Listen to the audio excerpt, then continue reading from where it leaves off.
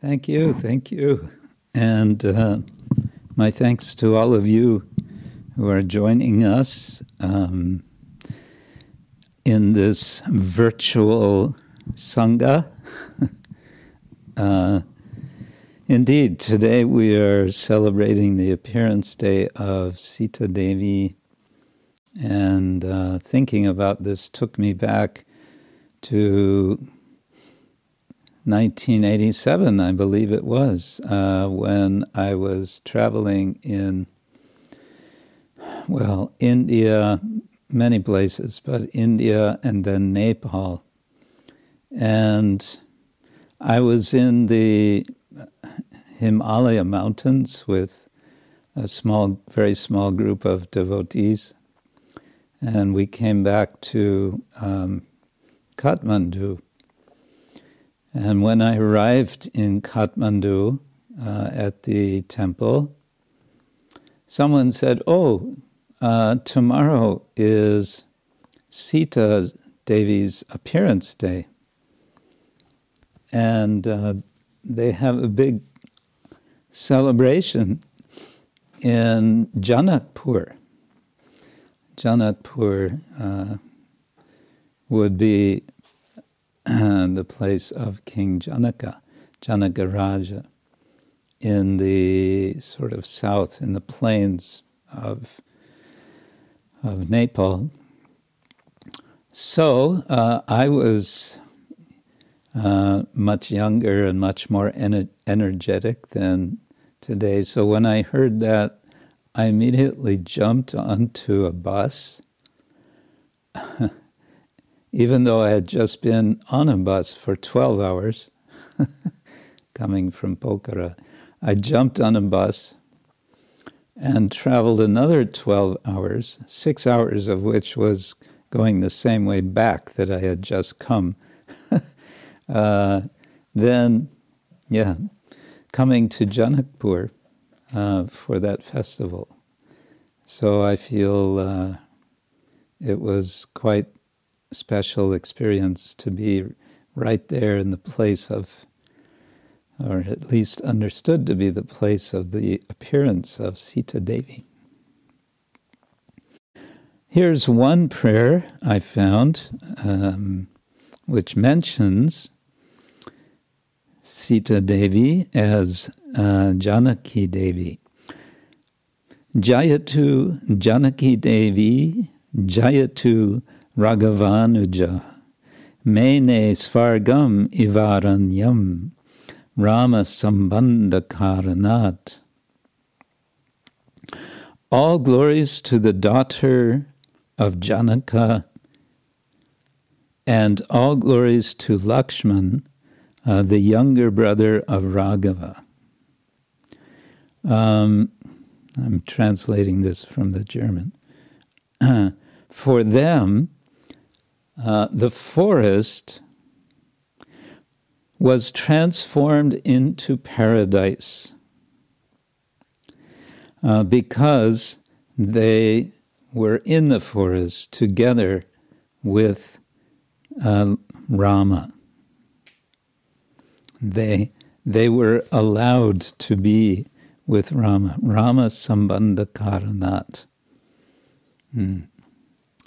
So it's interesting, a prayer which is connecting these two, actually the three, who go to the forest. So Sita Devi, of course, insisted on going to the forest with Rama. Even Rama was saying, no, you can't come to the forest. It's very dangerous, it's very, very difficult life there. This will be not good for you. She insists on going with him, and finally he agrees. And similar with Lakshman, he was supposed to stay back, but he said, no way, because he is inseparable, as Sita Devi is inseparable from Ram. So also Lakshman is inseparable from Ram. It just so happened that a few days ago, a devotee came here, unexpected, and delivered to us the almost full set of English translation of what's called the critical edition of the Ramayana, part of which, this part in fact, I want to read from Sundarakanda, was translated by two professors who were my Sanskrit professors in Berkeley, the husband and wife, Robert and Sally Goldman, very expert teachers. And they have done this part of this multi-volume translation. Usually the Ramayanas that we see are abridged. The Valmiki Ramayana, as you may know, as many devotees know, have 7 khandas. What many don't know is that it's much longer than they think, because they're getting... Same with the Mahabharata, of course. We usually read abridged Mahabharatas, but this is the unabridged. It's unabridged, and it's also what's called critical edition, which means it's the result of literally decades of work of sifting through several manuscripts to come up with this particular edition.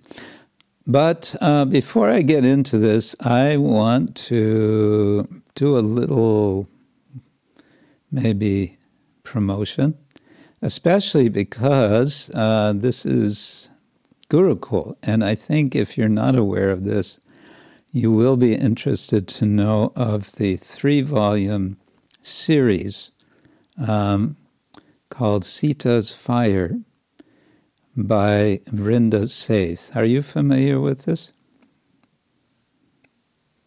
Yes, I am. I think some other parents may be too. Mm-hmm. Well, in case someone is not familiar, I want to very much recommend. These are beautiful volumes. They're a little expensive because they are full of color prints of the paintings which have been done by Vrinda's mother, Annapurna. And this has been a huge project they've done over several years. But also the writing of Vrinda is really very excellent. It's very accessible for grown-ups, and I would say also for for children. And what I find particularly special about her writing is she gives us insight into how all of the personalities must be feeling. She's exploring the deeper, we might use the word psychology, of the characters, and she's especially writing from the perspective of Sita Devi. So I don't have, if I had my copy, I have the first 2 volumes in Slovenia, but if I had with me, I could read some excerpt from that, but alas. In any case, we'll read from something from the Sundarakanda of the Valmiki Ramayana, because it's called Sundara. There's various reasons it's called Sundarakanda. Sundara means beautiful, and we may want to say one reason it's beautiful is because it's describing a beautiful encounter between Hanuman and Sita. And I find this very striking because here we are.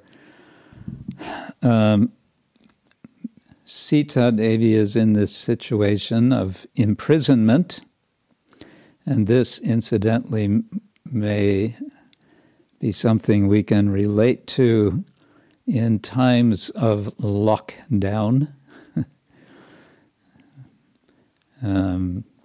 There's been so much lockdown, although maybe things are easing up now, especially in the UK. Sita Devi was on lockdown in the Ashok Garden,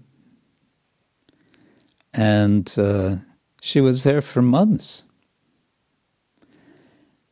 And she didn't know what was going on outside of this Ashok Garden. All she knew was there's this horrible Rakshasa demon, powerful Rakshasa demon Ravana, who is lusting after her and is threatening her. That if you don't yield to me by the end of the year, I will kill you. Hardly an expression of love.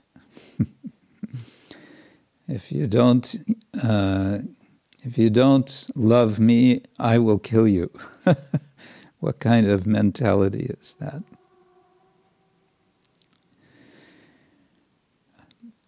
Sita is, as we all know, being guarded, or rather kept in this situation by these Rakshasa women. And they don't make life easy for her. Although there is description, not in the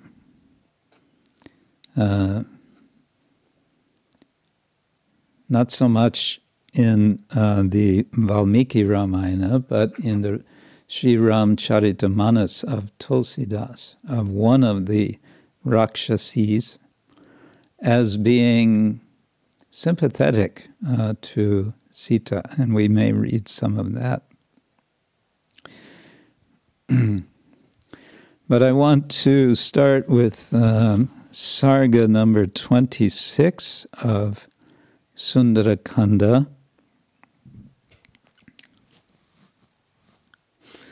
This is after Ravana has harassed her and abused her verbally. And it begins, Sarga 26, verse 1, begins like this. When Sita, so filled with pain, had heard the painful words of Ravana, Lord of the Rakshasas, she was as terrified as the daughter of an elephant king attacked by a lion in the depths of the forest. Surrounded by the Rakshasa women and cruelly menaced by the words of Ravana, timorous Sita, timorous means something like timid, timorous Sita lamented like a little girl abandoned in the midst of a desolate wilderness. And then she says, Sita Devi says, virtuous folk in the world have a popular saying that there is no such thing as untimely death. Alas, it must be true if I, who lack all merit, have managed to survive even for a moment under such abuse. Devoid of happiness and filled with so much pain, truly my heart must be very hard indeed. since it has not shattered into 1,000 pieces, like a mountain peak struck by lightning. Surely suicide could not be reckoned as a crime in my case, since this creature, so hateful to my sight, is going to kill me anyway, while I am no more able to give him my affection than is a Brahmin able to teach a Vedic mantra to a Shudra. It's an interesting analogy. Surely, if Rama, the Lord of the world, does not come, the vile Lord of the Rakshasas will soon dismember me with sharp knives, as a surgeon might a fetus in the womb. Alas, the 2 months allotted me, who have already suffered so long, will soon elapse. Then it will be for me just as it would be for a thief imprisoned and condemned to death for a crime against the crown on the morning of his execution. So Sita Devi is really, her lamentation is deep, and she says, how is it possible that I'm still alive? Such horrible things are happening to me. And in effect, she's also suggesting I must not really have that much love for Rama, otherwise how could I still be alive? And this may remind us of Chaitanya Mahaprabhu expressing similar thoughts in Chaitanya Charitamrita Antyalila. I don't remember which chapter. He's lamenting, he's saying, what kind of devotee am I? I'm still living.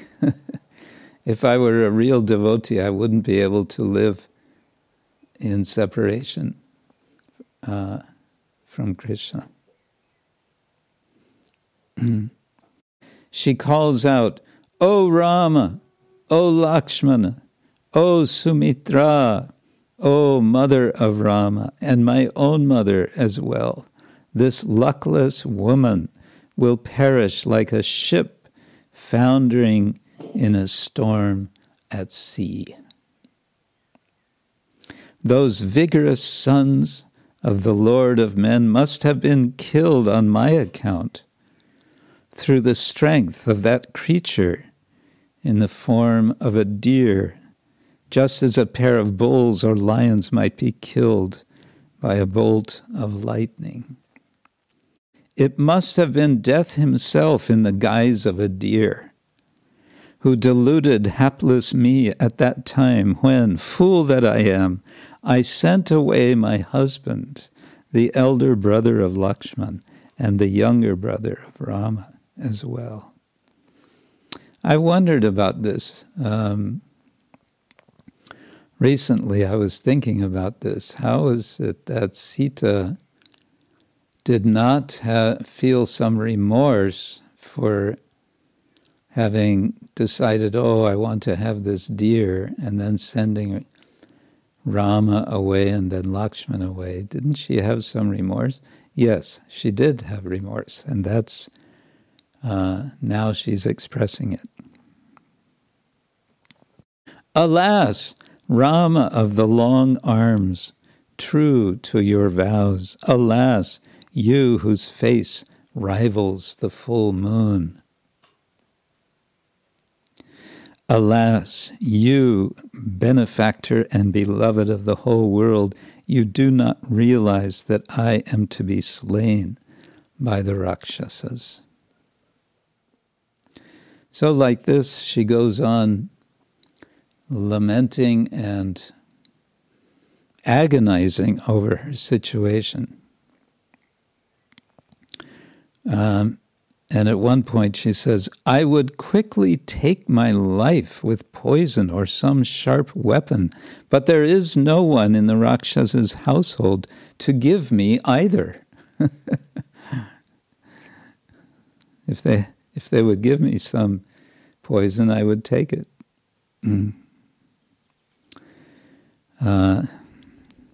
Yeah, and then it says, thus did Sita lament over and over, fondly remembering Rama with all her heart.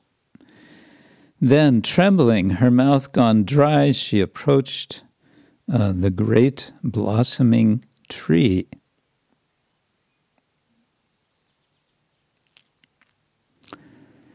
And she's approaching this tree.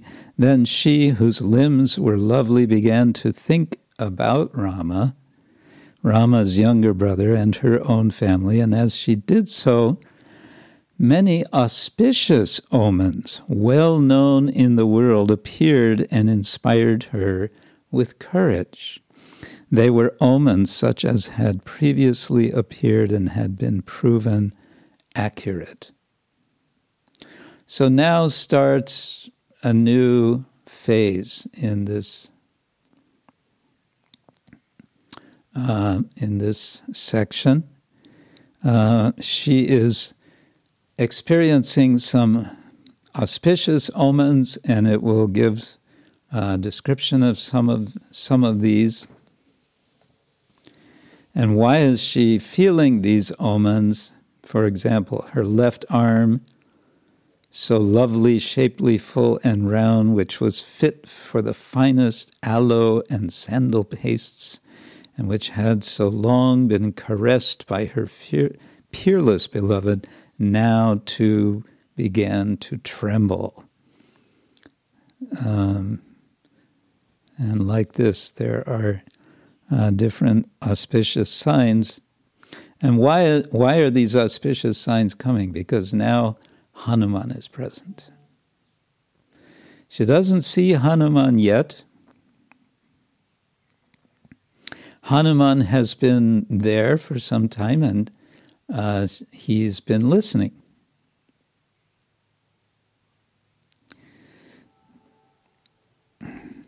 And he is, he's a Vanara. What is a Vanara? Well, in this translation, it's translated as monkey. There's a quite extensive discussion in, I believe, the introduction to Kishkinda of this edition about what means Vanara. One way of understanding is Nara Va, means human or not, or not quite human, or what exactly, we're not sure. But okay, he's generally thought to be a monkey, and monkeys like to be in trees, so there he is in the tree. And Hanuman is very happy. He's finally found Sita. He's been looking. He's seen so many women in Lanka, and it's been a process of, I guess you could call it parishesha nyaya, or a process of elimination. No, this can't be Sita. No, that also cannot be Sita. No, she wouldn't be intoxicated. No, she wouldn't be, together with Ravana, and so on. And then, finally, after determined searching, Hanuman finds Sita, and he's very happy now. And he says, he's speaking to himself now, he says, it is now fitting, this is Sarga 28, verse 6, it is now fitting for me to console the wife of him who is immeasurable and compassionate to all creatures, for she is longing to see her husband. Now it's interesting that it mentions he who is immeasurable and compassionate to all creatures, because this, of course, is indicating that Rama is no ordinary human being, but is rather Bhagavan, the Supreme Personality of Godhead. It's interesting because it's somewhat typically said by modern scholars that the idea that Rama is Ishvara or Paramishvara or Bhagavan doesn't seem to appear except in the final kanda and in the first kanda, and they suspect therefore these are later additions. But here we find right in the middle of Sundara Kanda, he who is immeasurable and compassionate to all creatures. I must comfort her whose face is like the full moon, for she who has never before experienced suffering can see no end to this suffering of hers. She who has seen no suffering. This was, of course, Rama's concern that Sita should not come to the forest because she has been sheltered her entire life, growing up in the palace of her father and then marrying and coming to the palace in Ayodhya, always living a very sheltered life, and now everything is just the opposite of that. She has no shelter. She's not in any kind of building. She's out in the wild. And of course, she's been in the wild, but with Rama and Lakshman, so she's been protected all that time. But now, it's like everything is lost. And so Hanuman understands. He understands this. What a terrible feeling she must have, and therefore Hanuman wants to console her.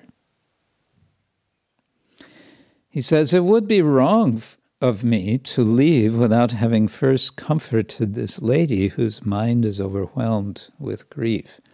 Now, why would he say that? Because he could, without speaking to her, having simply seen her, he could have immediately left and returned to Rama to report that he has found Sita. And that would have, by that he would have accomplished his service. But he's going a step beyond his service now because he understands she needs to be consoled. But he's intelligent. Hanuman is no ordinary monkey. He says, it would also be proper for me to reassure the great armed warrior whose face is like the full moon and who is yearning for the sight of Sita. Obviously speaking of Rama. And then he says, but I cannot speak to her right in front of those Rakshasa women. What then am I to do in this predicament?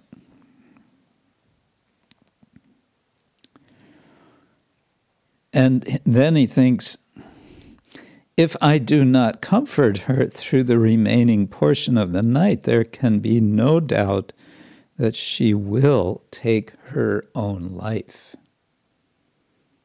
There can be no doubt. He's seriously worried that she may take her own life because Hanuman, has been listening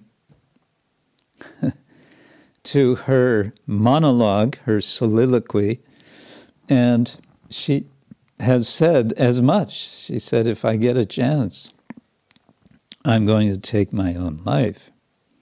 So Hanuman thinks, whoa, this is serious. I have to do something. What am I going to do? Rakshasas are here. I can't just come and speak to her. That's not going to work. Then he goes on, and if Rama should ask me, what message did Sita have for me? What could I possibly tell him if I had not spoken with that fair-waisted woman? So he's also thinking, this would be expected of me. Maybe Rama didn't say, speak to her, but he understands he should. And then he's also fearful for his own well-being. He says, if I were to return from here in haste, without bringing a message from Sita, then in his rage, Kakutsta, which is another name of Rama, might burn me up with his fierce glance.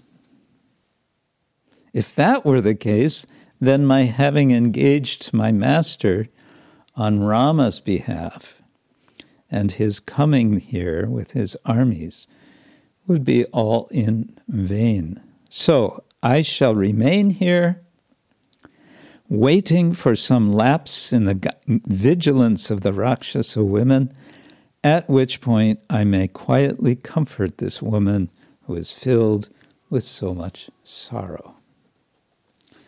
And then, so he makes this decision, and this is, it's kind of a motif, I find, which is very interesting about the Ramayana.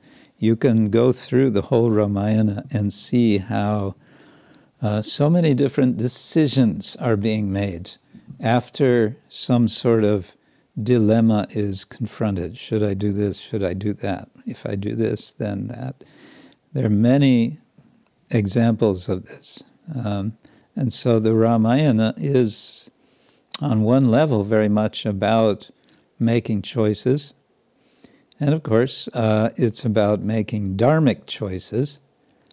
And at the same time, it's about the difficulty of making dharmic choices, if not the impossibility of making perfect choices without there being some kind of trouble.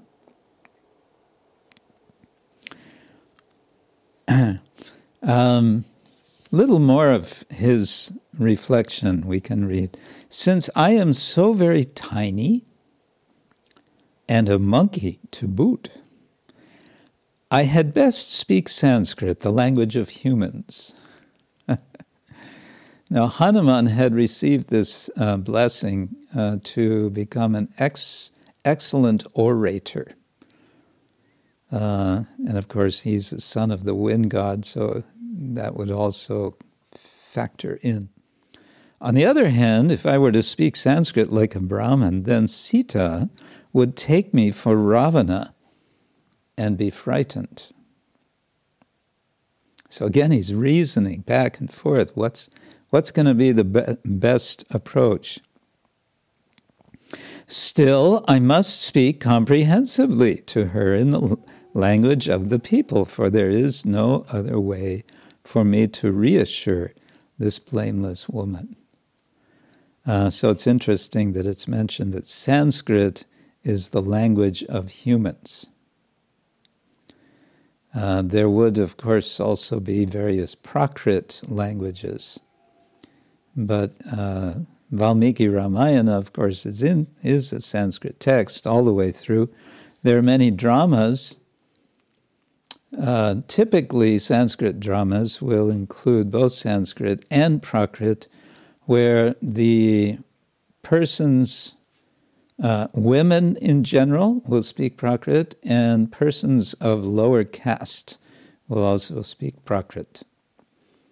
And there are different Prakrits. There's from different regions of India. But anyway, Hanuman says, have to speak Sanskrit. And he goes on quite extensively reflecting or thinking how to go about this next phase in his task.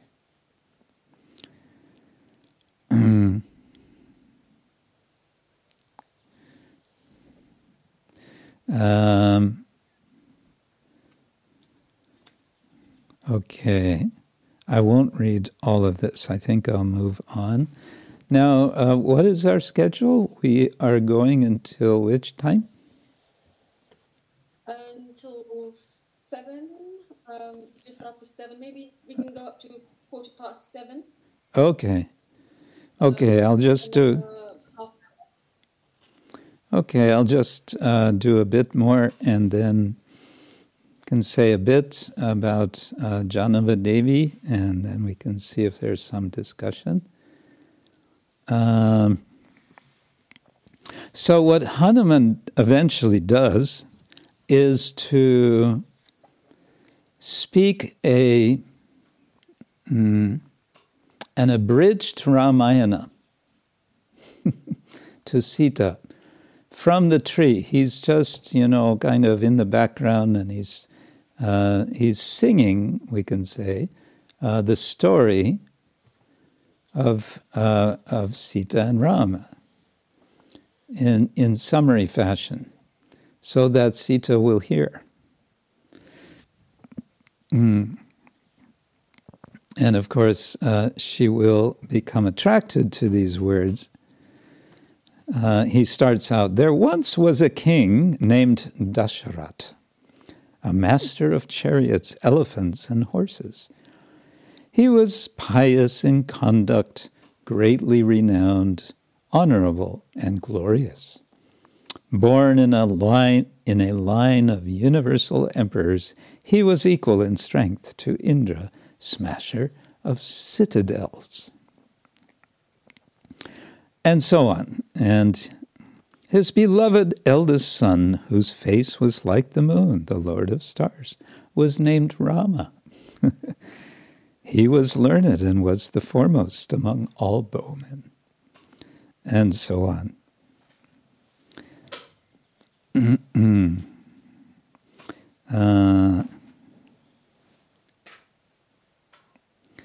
Let's see. On the orders of his aged father, steadfast in truthfulness, that hero went into exile in the forest, accompanied by his wife and his brother. So Sita's hearing all of this and saying, hey, he's talking about us. He says, and now I have found her, for she is just as I heard Rama describe her in respect to her beauty, her complexion, and her splendor. And then he went silent, and Janaki is very amazed, and she's looking up in the tree, and she's looking, where is this coming from? Finally, she sees the wise son of the wind god and minister of the Lord of the monkeys. He looked like the rising sun.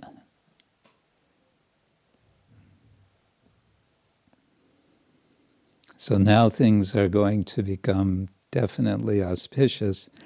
But Sita is going to be thrown back and forth, attracted and excited, but then again becoming doubtful that this is Ravana in disguise. And naturally she has this doubt because she knows that Ravana is fully capable of making such disguise. And besides that, now she also has experience, very bad experience, with respect to the so-called deer that she sent Rama to capture, because she has realized that this was Maricha in disguise. And so, as Hanuman speaks with Sita, he still has a very major challenge to gain her trust.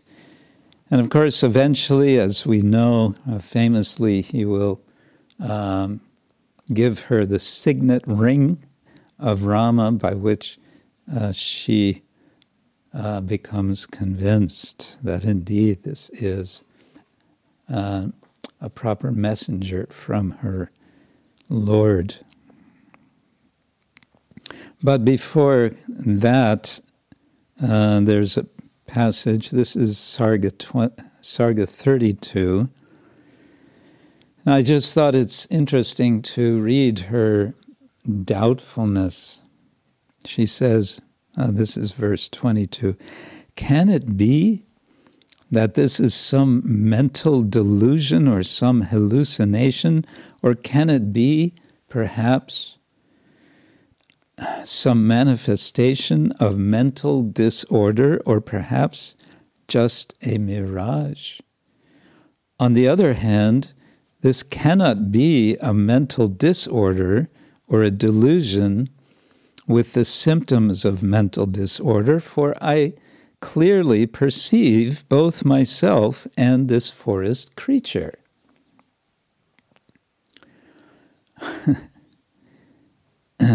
And then it goes on, "After thus considering all aspects of the situation, Sita concluded, on the basis of the Rakshas's ability to change their forms at will, that this must indeed be the king of the Rakshasas."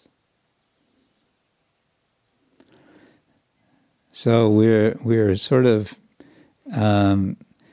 given some picture of how Sita's mind is working as she is hearing from Hanuman.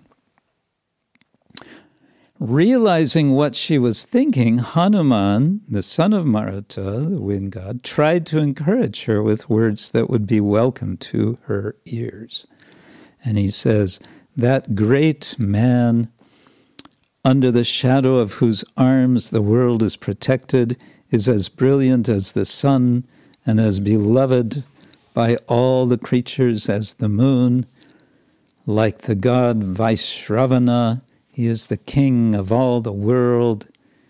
And he goes on and on, glorifying Rama.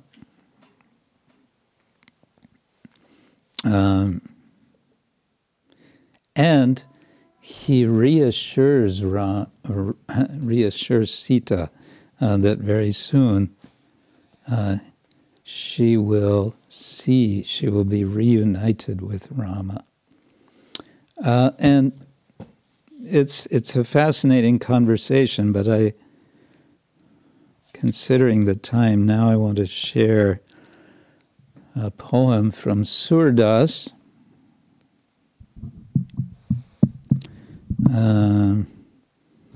This is it.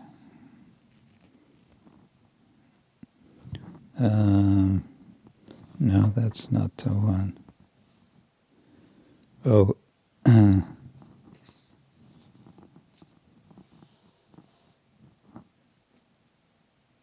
okay, here we are. Yes, Surdas, the poet, the North Indian devotee poet, is credited with composing many, many songs in Braj Bhasha, songs, poems, and including a few which are relating about the story of Sita and Ramayana. So here's one short. related to what we have been reading. This is being spoken by Sita. She says, "Now that you've seen me in such a state, deshe ya gati jata sande sao. What more message need I send as you go?" She's speaking to Hanuman. "Kaha hao kahao. Listen, O monkey. Suni kapi. How much longer can I guard the breaths on which my life depends? In pranani ko pahro kub lug detarahao. They're a restless lot." That means her breaths are a restless lot. "E ati chapal chalyoi chahat." They want to depart. She's been expressing that in the Valmiki Ramayana. I just want to give up my life. She's saying, now my life heirs, they want to depart, so how long will I be able to hold them? They no longer think at all. Karat na kachu bichar. They, my pranas, they don't think anymore.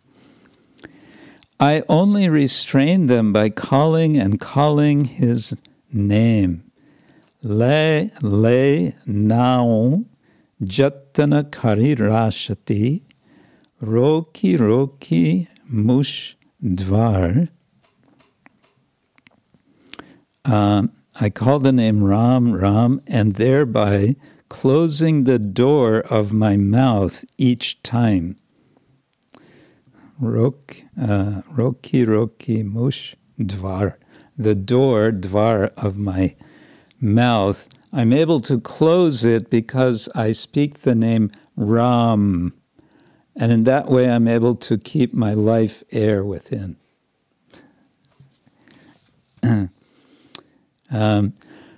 Hanuman, I fear to trouble you. Itni bat janavati tum sao. With knowledge of so humble a thing. Irpati how anavant. Hanavant.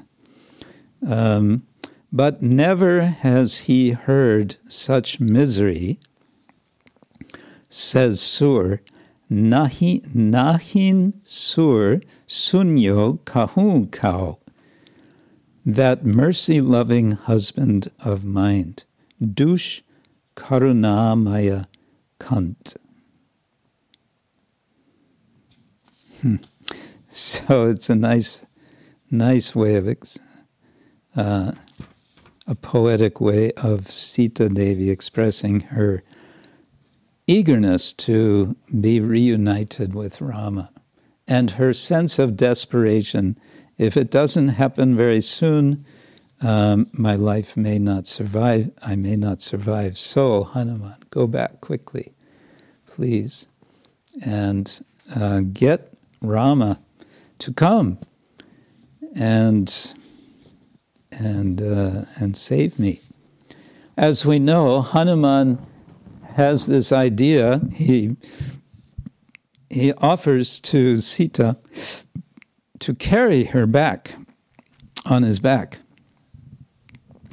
And Sita Devi kind of laughs and says, that's ridiculous. First, because Hanuman is at that time speaking to her as a small monkey, and she understands, she thinks I'm just a small monkey. Then he expands himself, makes himself very big to show that he's fully capable. And then Sita Devi says, no, Rama has to come. He has to reestablish his honor. And therefore he must come and save me. Well, this was just a little a little meditation on an important, a small but important section of the pastime of Sita Devi, who is, we can say, expressing very much the major theme of the Ramayana, which, according to Anandavardhana, the medieval critic of poetry, Sanskrit poetry, said that the Ramayana has as its main rasa karuna, which has been translated as tragedy, although I think of it more as pathos. But in any case, we usually, we think of karuna sometimes in relation to compassion, but it also has this sense of suffering, which we see embodied in the person of Sita, and how she endures this suffering, which does not end when Rama comes and saves her, but will come again, emphasizing the theme of separation, how Sita is repeatedly, we can say, separated from her Lord. So, today is celebrating the appearance day of Sita Devi, and it's also the appearance day of Janava Devi. And I have to say, I was not really very successful in finding very much material on Janava Devi, because what struck me is that there isn't a whole lot, at least in our literature. There may be texts which are not translated, which are glorifying Janava Devi. But I have here one verse from the Nityananda Ashtakam. Who is it from? I'm not sure if it's from Narottam, from Vishwanath. In any case, it goes like this. Rasanam magaram svajana gana sarvasvam atulam tadiyaika prana pratima vasuda janava patim sada premunmadam paramaviditang mandamanasam bhaje nityanandam bhajana tarukandam niravadi. And the translation is, I perpetually worship Sri Nityananda Prabhu, the root of the Krishna Bhakti tree, who is the mainstay of all the rasas, who is everything to his devotees, who is beyond compare, who is the master of both Vasudha and Janava Devi,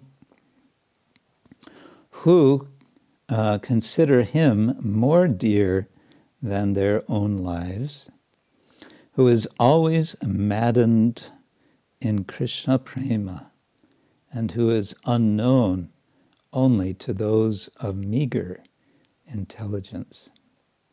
So the key phrase here is master of both Vasudha and Janava Devi. And of course it's a striking feature of the life of Nityananda Prabhu, who spent so much of his life unmarried, and one would have thought, oh, he's a sannyasi, but he never took any formal sannyas. He was considered more an avaduta, beyond the varnas, beyond the ashramas, so that it was quite appropriate when he was requested by the father of Janava and Vasudha, after he had had a dream, according to one account, Surya Sarakela, Surya Sarakela, the father had a dream that Nityananda Prabhu became the husband of his two daughters. So he sent a devotee to Navadvip, where Nityananda was staying, to convey that message that he has had this dream, and could you please come and marry my daughters? And Nityananda Prabhu said, yes. And so he came, and it was a grand affair. So, not one, but two. Nityananda Prabhu became the husband of both Vasudha and Janava Devi. And Janava Devi in particular became very prominent as a leader of the Vaishnavas of Bengal after the departure of Nityananda Prabhu. Of course, Chaitanya Mahaprabhu had left earlier, and she, Janava Devi, became highly respected as guru for the Vaishnavas of Bengal. And she is noted for having been present in the Khetri festival organized by Narottam Das. Now this event would have happened, some have estimated, a good 50 years after the departure of Chaitanya Mahaprabhu, which means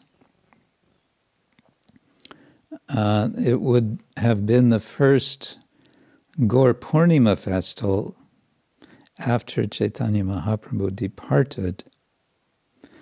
And it was a very, by all accounts, a very well-organized event. Narottam, Srinivasacharya, Shyamananda Prabhus were there.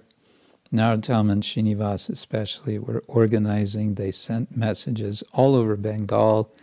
They were very exacting in who they were inviting.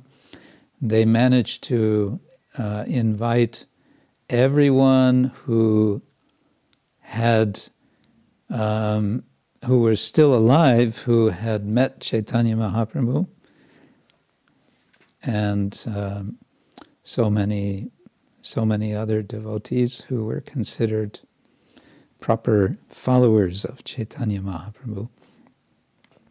And Janava Devi was there, and in this assembly, it's said that this was an event wherein what is now known as Gaudiya Vaishnavism essentially got organized in many respects. It was a kind of point of departure, and it was a time, as I said, about 50 years later.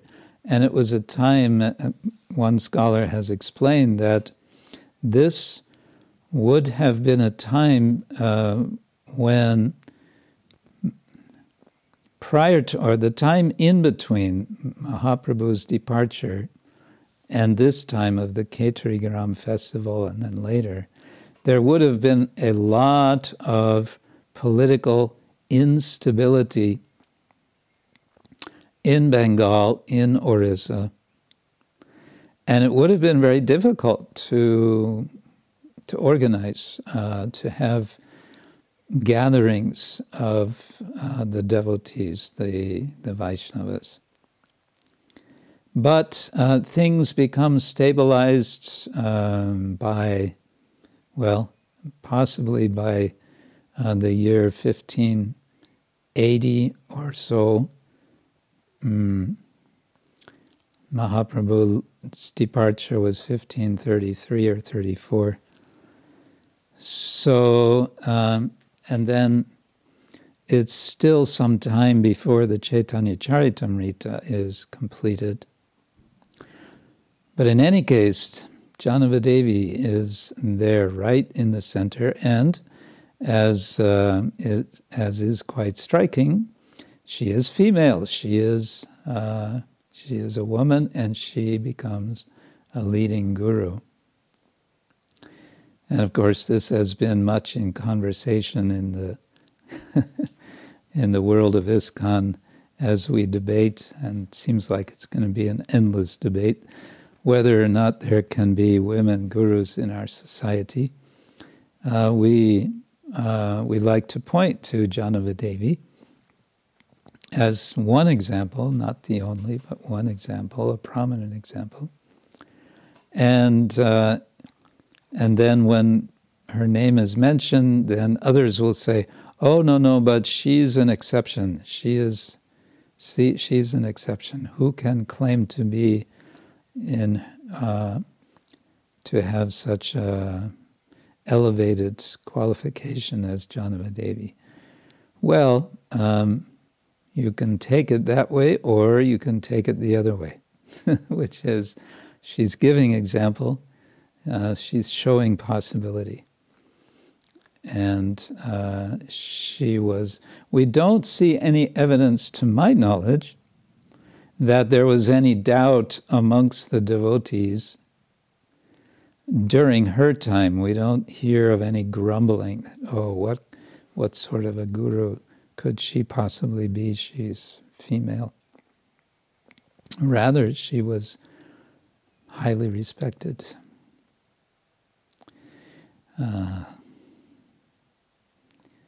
So we celebrate and we honor, and hopefully we will, in course of time, learn more about her life so that we can better celebrate her life. Shri Sita Devi ki jai, Shri Janavadevi ki jai, Hare Krishna. Hare Krishna. Thank you so much, Maharaj. If anyone has any questions about the talk today, about the class, you can either raise your hands or unmute your mics. Thank you.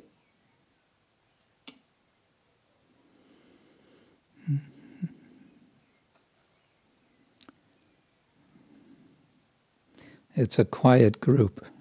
It is, isn't it? One thing you may not have a question, but you might like to share some thought that has been sparked by anything we've said. Something that you maybe want to remember, something that makes you want to go find out more about, or whatever. So questions are not necessarily required. Dear Lalita? Yes, I was Hare Krishna, and thank you very much for the wonderful class. I was waiting maybe for someone else to ask first, so that I'm not first. But since no one raised their hands, there's also Gaurangi. She's got a hand up. But I'll be very fast. Thank you so much, Guru Maharaj. I'd like to say one thing and then ask you a question. When you were reading about Hanuman, how he approached Sita Devi, he was very, very considerate, but thinking about how to approach her, not to scare her as being a Brahmana. So she would probably think that there's probably a Ravana again, and that really melts the heart and gives an example for me personally when I approach other devotees or other people because there are so many things to be considered before I want something or ask something or appreciate somebody or So that's just one little comment that really got into my heart. And the question I have is, if I were to pray to Sita Devi today, how can I go about it? I mean, what would be the best way to pray to her? Oh, I'm asking you as a scholar and a scholar. You have a great knowledge. Not only a scholar, but have knowledge about Sita Devi's personality. How would I approach her? What are the greatest qualities? The greatest qualities of Sita Devi, that in itself is a matter of great controversy. Yes, because some will say, she's very submissive and she's very tolerant and she's the ideal wife and so on. And then others say, well, that's all right, but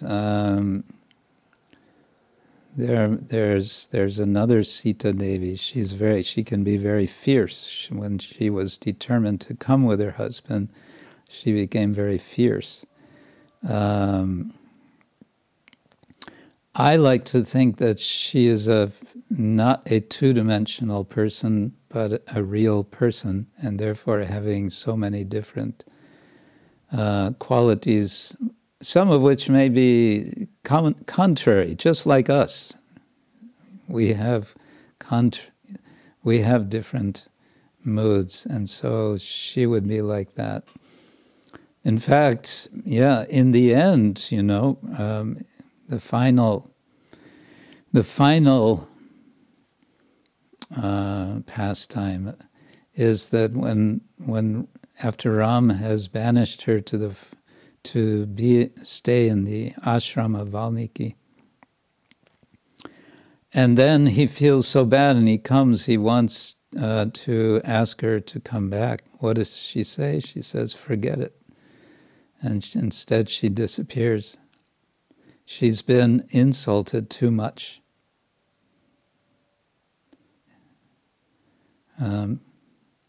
So there's that side also. And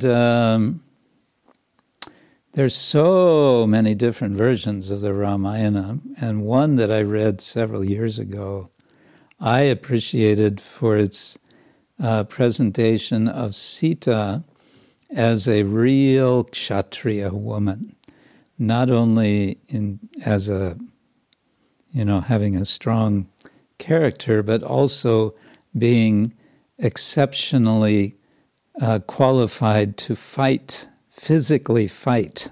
And I thought, oh, that's interesting. We usually think of Sita as, all sweetness and so on, but could there be this other side? So how to pray to Sita? Well, how to appreciate Sita's qualities? Well, of course, her faithfulness to Rama, we can say, is one important feature. And I think that can be taken in a deeper sense than simply faithfulness for a wife to her husband. It can be taken also as faithfulness of disciple to guru, of devotee to Krishna. So in that way we may pray for her blessings. Thank you so much, Guru Maharaj. Thank you so much.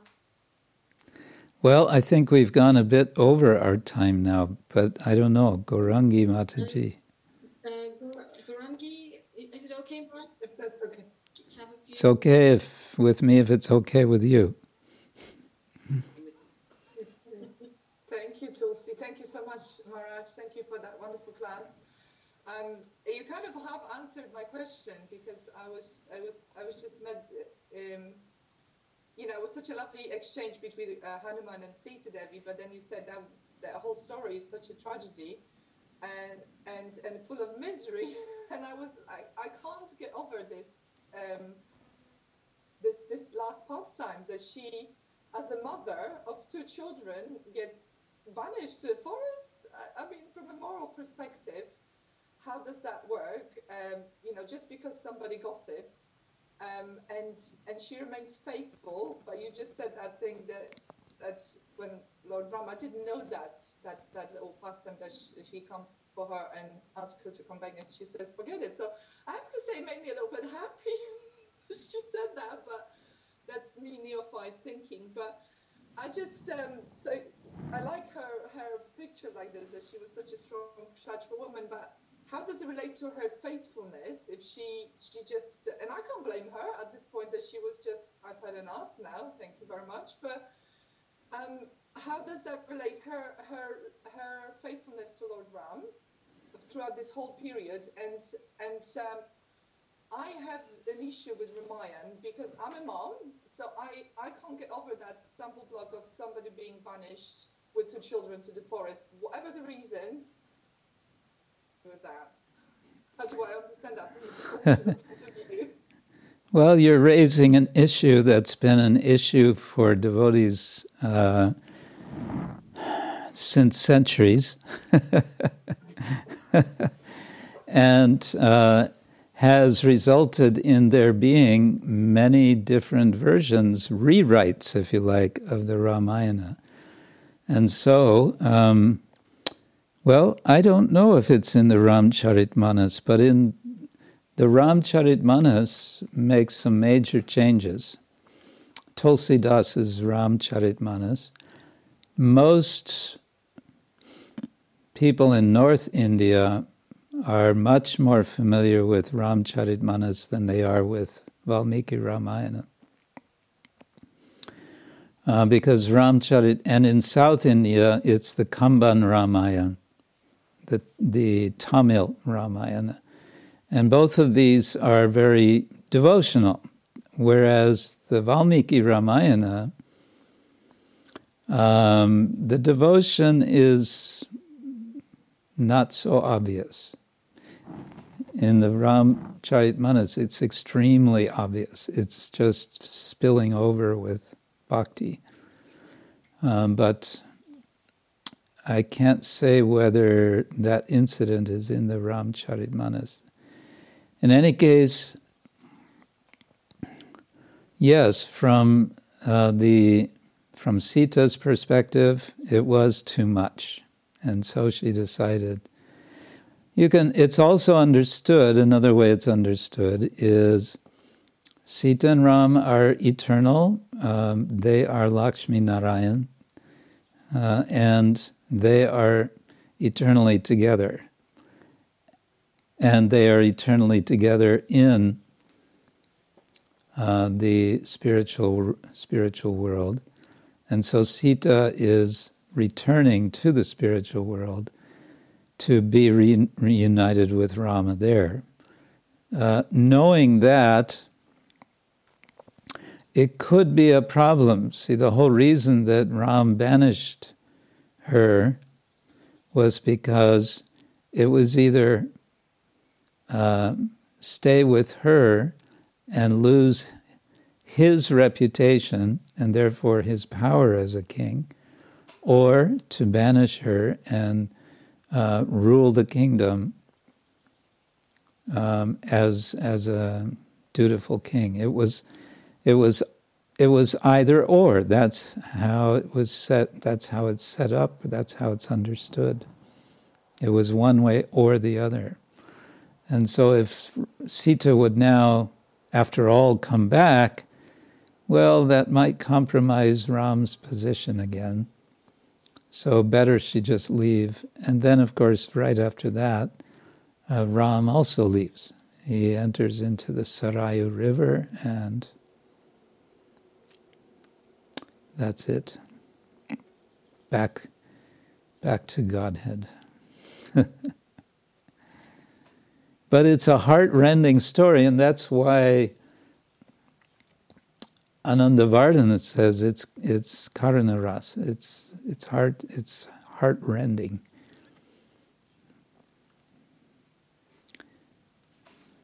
it's not a happy ending. It's not, it's not so simple. And therefore it's also more human, I think. It's more rich, it's deeper. And therefore it's enduring also, the Ramayana. And again, it endures in so many different forms. There's an article called 300 Ramayanas.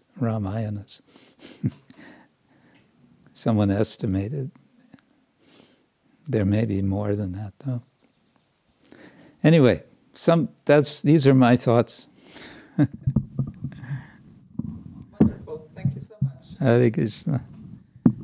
Hare Krishna. So, thank you all for this opportunity. Thank you very much, Marge. Mother Gunachita, would you like to say any final words? Just thank you very much for the lovely class, and also drawing the parallel between Chaitanya Mahaprabhu and his mood of separation and Sita Devi's mood of separation between Lord Ram was very beautiful parallel to draw. Thank you. And also just to say that the books that you got your disciples to write, where the Krishna Smaranam books and the Rama Smarana, yeah.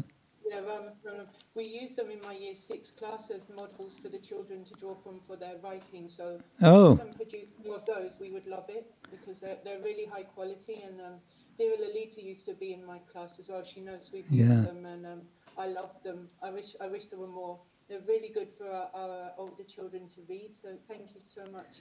Thank you. I wanted to do more, but it's getting devotees to write is like, it's like pulling teeth or something. They just it's just really, really. Maybe the children, if some good writing comes out next time, we'll send it to you, and you can see if you want to use. Yes, that would be nice. Yeah, writing and also artwork. Yeah.